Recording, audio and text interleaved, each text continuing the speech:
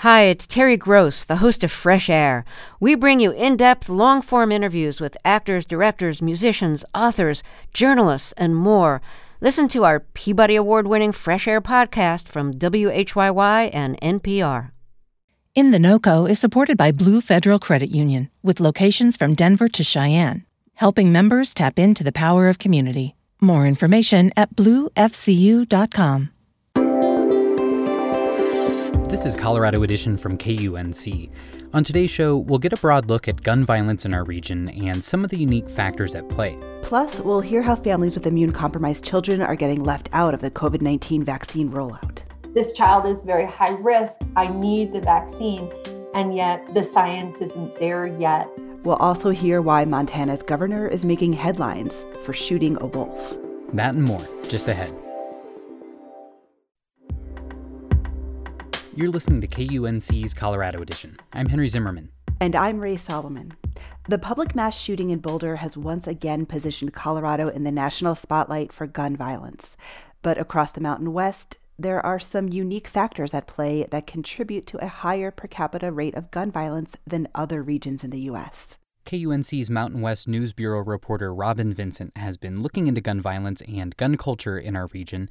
She's with us now for more. Robin, thanks for joining us. Thank you for having me. Can you start by giving us an overall picture of gun culture and violence in the Mountain West? Well, first, I should note that the Mountain West has the highest rate of gun ownership in the country, with Montana at the top of the list. According to the RAND Corporation, 64% of Montanans live in a house with a firearm. Colorado is at 39%. And states in our region have few regulations when it comes to things like open carry.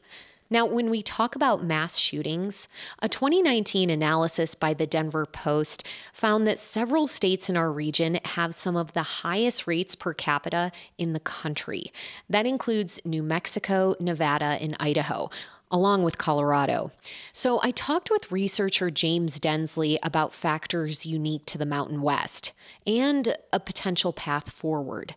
Densley is pretty immersed in these tragic events and gun violence in general. He's a professor of criminal justice at Metropolitan State University in Minneapolis. And Densley is also co-founder and co-president of The Violence Project. That's a nonpartisan, nonprofit think tank dedicated to reducing violence in the U.S. What has stood out to him in his research about gun violence in our region? Well, Densley noted a broader cultural phenomenon that's pervasive in the Mountain West, and that is a romanticized notion of rugged individualism. I think in some ways, firearms are kind of the ultimate expression of American individualism and this idea of freedom, which was sort of forged on the frontier, and that people kind of hark back to that a little bit. And then for those individuals who have fallen on hard times in recent years, we're talking about the kind of blue-collar folks who feel like America has kind of left them behind. They may turn to their firearms as a kind of expression of their masculinity and as a way of kind of clinging back to this idea that they still have a degree of power and a degree of control over their lives. Densley also pointed to the problem of contagion, particularly here in Colorado, where we've seen a number of high-profile mass shootings. Notably, the Columbine shooting in 1999 and then the Aurora movie theater shooting in 2012. And we know from our research with mass shooters that they do tend to study other mass shooters, and that some shootings kind of do catch fire and sort of galvanize others and serve as inspiration. Columbine is certainly one which really fits that profile. And so to some extent, some of this might be a little bit of a kind of contagion or copycat. That's why Densley says it's imperative that the media report on this a certain way, uplifting the stories of the heroes and the survivors versus looking at the gory details. And that's something that Colorado journalists have learned to do because they've unfortunately reported on these incidents with alarming frequency. There have been some notable cases where people have flagged that, after perpetrating a mass shooting, it's a sort of a way of achieving a level of fame that would otherwise be impossible. And I think we need to do everything we can to avoid that, which is holding media and social media and other companies accountable for the things that they print and that they promote on their platforms. Now, Densley says there are some common sense steps we can take to ensure that people who have violent intent and that shouldn't have ready access to firearms don't get them. One of the things that's quite noticeable in our research through the Violence Project on mass shooters, looking at mass shooters all the way back to 1966 to the present day, is that many shooters purchase their firearms within days or weeks of the shooting occurring. Yet at the same time, they are in a noticeable crisis in their lives. And so we should be able to put a little bit of a pause on people's ability to get access to firearms during these kind of critical moments in their lives. According to the suspect's arrest affidavit, he bought the firearm less than a week prior to the shooting. Now, we know the scope of this problem is huge, but Densley cautioned that people shouldn't get discouraged by the notion that lawmakers need to pass sweeping reform legislation now. Instead, he says there's a realistic, incremental path forward that will yield demonstrable change. For too long, I think people have been reluctant to act, and they use what I think is a really bad excuse, which is to say we have imperfect solutions, and because there's no one thing that will completely solve this problem outright, therefore we should do nothing. And I really just want to caution against that, and hopefully that our policymakers move the needle on this now, which is even if you have imperfect solutions, even if they won't solve all aspects of the problem, you can layer imperfect solutions one on top of each other. And in so doing, create a more holistic violence prevention strategy. Densley stresses that's fully achievable. And it just means not pitting solutions against each other and saying, well, it's either mental health or it's either guns, and you can't have both. We can have both, and we should have both. And that's really what we need to be doing on this issue, is looking at its complexity, looking at it holistically, so we can get to real solutions. In terms of what Densley sees as the most critical solutions to act on now, he did say legislation focused on firearms will have the biggest and most immediate impact. So that would include policies like red flag laws, which allow for a person's firearm to be seized if they're a threat to themselves or others. A red flag law in Colorado did go into effect last year, and according to the Denver Post, it was used more than 100 times in 2020. Densley also pointed to universal background checks. Colorado is among the states that runs background checks, but there's no such unifying federal policy.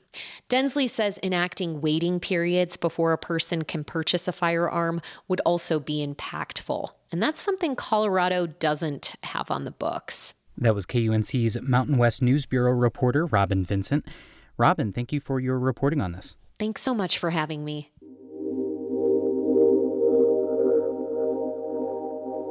Gun owners in Colorado could soon be legally obligated to call police when their firearm has been lost or stolen. Democrats at the state capitol are advancing a bill with that requirement this week. They say it will reduce gun violence by helping police recover missing weapons. Gun owners would have 5 days to report their missing firearm or face a $25 fine for the first offense. Critics say the measure is not needed because most gun owners are responsible and already reporting missing weapons. The bill has already passed the Senate on a party line vote. It cleared a House committee on Tuesday and is headed to the full House for more debate.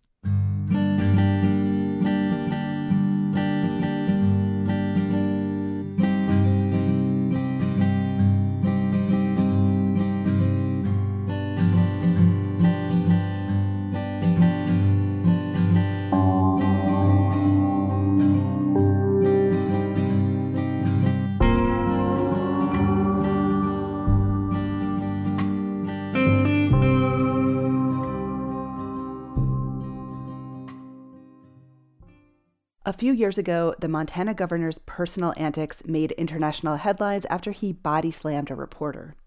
Now Greg Gianforte's personal actions are getting global attention again after he trapped and shot a Yellowstone wolf.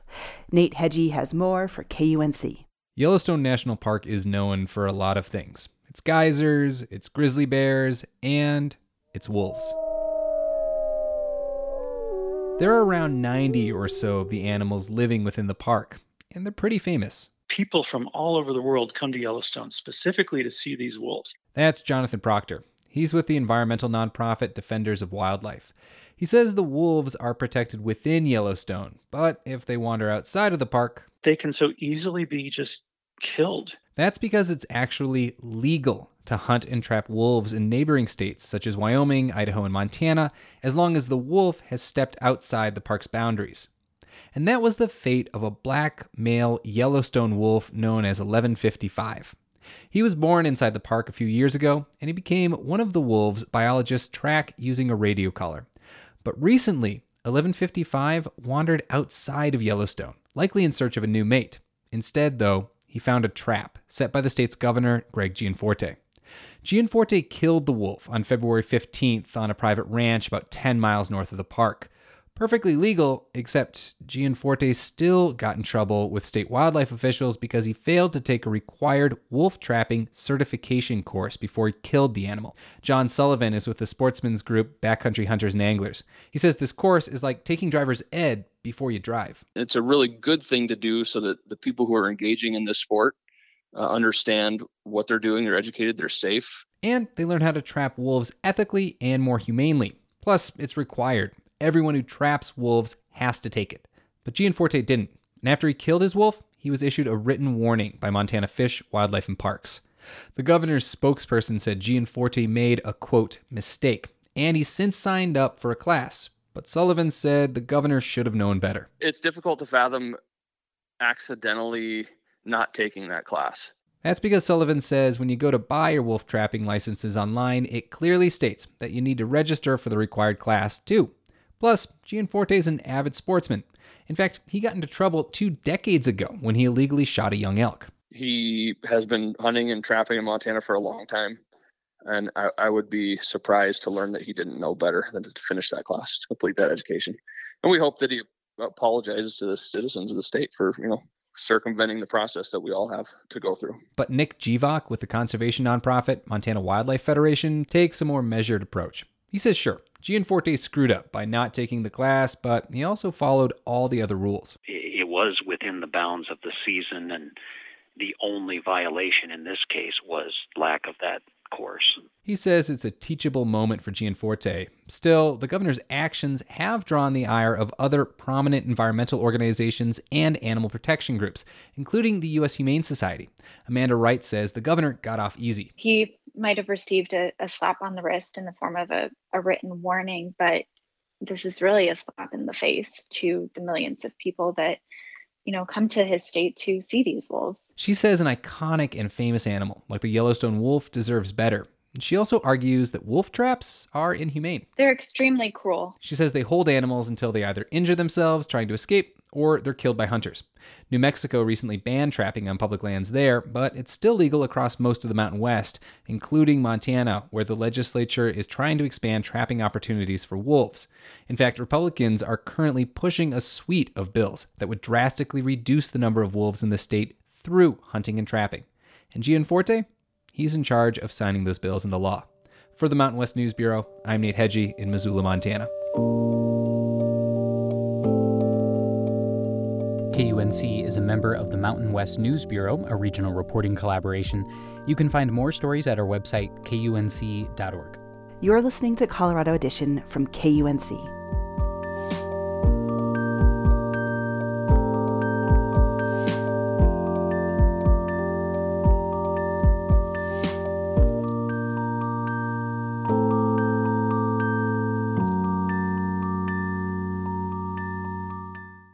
I'm Ray Solomon. And I'm Henry Zimmerman. As outbreaks at Colorado's long-term care facilities continue to decline, state officials are easing restrictions on visitors. New guidelines now allow visits to fully vaccinated residents, including close contact for family members, but with face masks and hand washing. Visits would be restricted in counties that have infection rates above 10% in facilities where fewer than 70% of residents are vaccinated. More and more people are getting those vaccines in northern Colorado, and the state continues to loosen restrictions. We're seeing people starting to enjoy gatherings, travel, and nights out again. You might even say that life is inching closer to normal. But families with immune-compromised children find themselves left out of the party. I wanted to find out more, so I reported this story. In many ways, Jennifer Ivan's household has been preserved in time, stuck in April of 2020 to be exact. The way she describes it, her Fort Collins family of 4 is still isolating like it's the first weeks of the pandemic lockdown. Life is very much at home.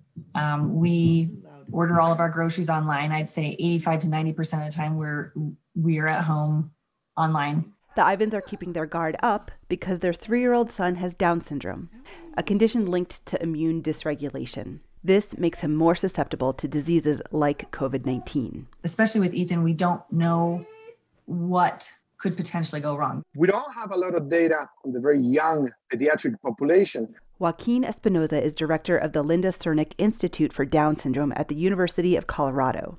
In general, he says children do not get severely sick from COVID-19. But the prediction is that we will see higher rates of complication even at the younger ages among those with Down syndrome. Espinoza is concerned because recent studies, including one published in October in the Annals of Internal Medicine, have shown adults with Down syndrome are 4 times more likely to be hospitalized for COVID-19 than the general public, and they are 10 times more likely to die. Adults with Down syndrome in their 40s have a risk equivalent to typical people in their 80s.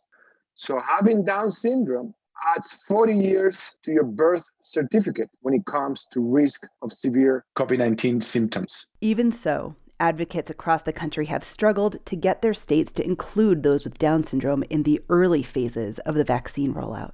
Michelle C. Witten is president of the Global Down Syndrome Foundation. Colorado was a little late to the table in terms of our understanding of people with Down syndrome. Her group was instrumental in getting the Centers for Disease Control and Prevention to recognize the condition as a high-risk factor for COVID-19.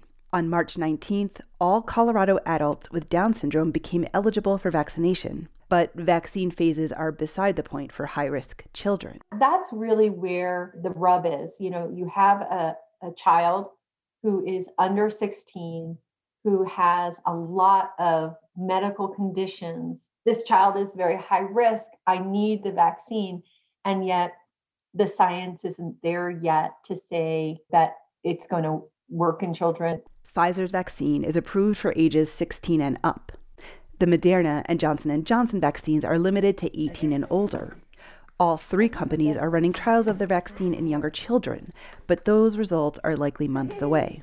And that's worrisome for Jennifer Ivan. Right, it's 10 after 7, so you have an hour. In December, Ethan turned 3.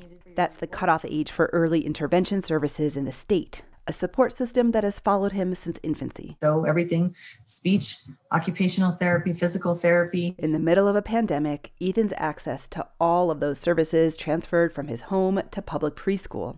But Ivan was worried about sending him in person. It was like rolling the dice, I guess, you know, in a game that we didn't want to play, but we kind of had to because we both work full time and we can't give him the attention that he needs. And at the end of the day, we just realized we can't risk him not developing. I mean, he's already behind. It's a tough calculation that many families have been forced to make.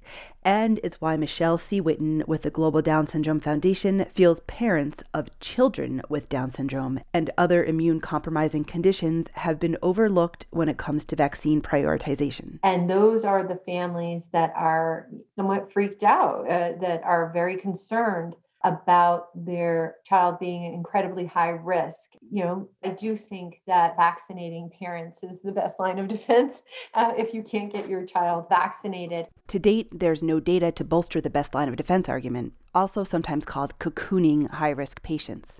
But experts like David Brumbaugh, who's the chief medical officer at Children's Hospital Colorado, still believe it's a good idea. If that primary caregiver, him or herself, got sick with COVID, then that's going to be a critical gap in the care, and that might compromise the health of the child. For that reason, the American Association of Pediatrics supports bumping parents up in the vaccine priority line. And Brumbaugh says there's yet another reason his hospital is urging Colorado to do the same: mental health. Families have had to isolate themselves for, going on 13 months now. It's really hard. We need to give that group some relief, I think. I worry about their mental health. Relief, of course, is relative at the Ivan household. You are 97.9. Cover your mouth, buddy. Ethan started school in January, and a couple of weeks ago there was an email about an exposure in his classroom. After a few days of quarantine, they all tested negative. Then Ivan's husband got his first vaccine shot. Ivan herself won't be eligible until vaccines open up to the general population. And she says that getting it won't really change the precautions her family's taking, but it will help relieve the emotional burden they've been carrying. Oh my gosh, it'll be an enormous weight lifted. Ray Solomon, KUNC.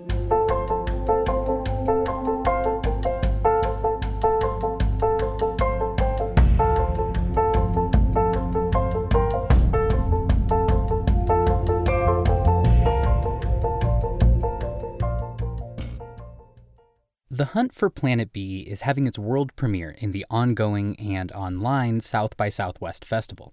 For KUNC film critic Howie Mofshevitz, who teaches film and television at CU Denver, the film will make your jaw drop. The Hunt for Planet B shows the work being done on the James Webb Space Telescope, scheduled for launch in October. The project's been going for decades, and the very idea of the telescope and the engineering needed to pull off this mammoth and expensive task boggle the mind of a poor film critic. One aim for the Webb is to observe the earliest light yet seen in the universe, to help scientists learn far more about the origins of existence than they do now. The Webb has 100 times the power of the Hubble telescope, which orbits Earth at an altitude of 340 miles. The Webb will be placed about 1 million miles from Earth, with a large gold over beryllium mirror and a very large sunscreen to protect the telescope from heat. It takes a lot of people to do this work, as well as the space agencies of the U.S., Canada, and the European Union. As the project developed, though, teams of scientists working on the Webb telescope, led by women, added to the mission goals the search for life on other planets outside our solar system. In the film, Dr. Sarah Seeger, an MIT astrophysicist working on the Webb, explains the situation to Congress. Do you think there's life out there? And are they studying us, and what do they think about New York City? Well, let me just say that in our own Milky Way galaxy, there are 100 billion stars. And we now believe in our universe we have more than 100 billion galaxies. So if you just do the math, the chance that there's a planet like Earth out there with life on that is very high. Like the joking congressman, I am now beyond my scientific capabilities. So about The Hunt for Planet B as a film. The movie's subtle about it, but women are fully part of the scientific armada working on the Webb telescope, and that's a great step. Women lead meetings, women take the filmmakers up to a lonely observatory in Northern California. Women are prime figures talking about the project for the movie. Men, too. But to see a full contingent of women's a welcome sight, and the insights of women in particular helped shape the mission. Women scientists figured out an ingenious way to sight planets by how they slightly dim the visible light of a sun when they cross in front of it. What's also surprising is that director Nathaniel Kahn makes the building of a telescope a tense drama. The scientists show so much excitement, and the stakes are so high, that watching the film you feel the suspense. In tests, will the panels of the mirror fit properly? Will the sunscreen deploy? 1 million miles away, there's no fixing things, so the Webb has one chance to work. It's fascinating to see how scientists think. They're human beings with wishes, desires, fears, and humor. They hang out at lakes, they have dinner in restaurants with their moms. But when they're being scientists, their focus is stunning. James Arenberg, one of the lead engineers, worries that his imagination will fail him, that he won't be able to foresee unimagined future problems that could destroy the mission. Another scientist worries that if someone crucial like Arenberg had an accident, irreplaceable knowledge about Webb would be lost. That's when the film cuts to a scientist working on a race car. The mind boggles trying to take in this wondrous symphony of science and humanity. As a note, the end credits of the film list support from the Northrop Grumman Foundation. While the Northrop Grumman Corporation is doing major work on the Webb telescope, the foundation's entirely separate, and filmmaker Nathaniel Kahn says that neither the company nor the foundation have had any say in the making of The Hunt for Planet B. For KUNC, I'm Howie Movshevitz. That's our show for today. On the next Colorado edition, we'll learn how Logo Media has evolved its coverage of mass shootings over the years. I'm Ray Solomon. And I'm Henry Zimmerman. Our production staff includes Tess Novotny and Alana Schreiber. Brian Larson is our executive producer. Our theme music was composed by Colorado musicians Brianna Harris and Johnny Burrows. Thanks for listening. This is Colorado Edition from KUNC.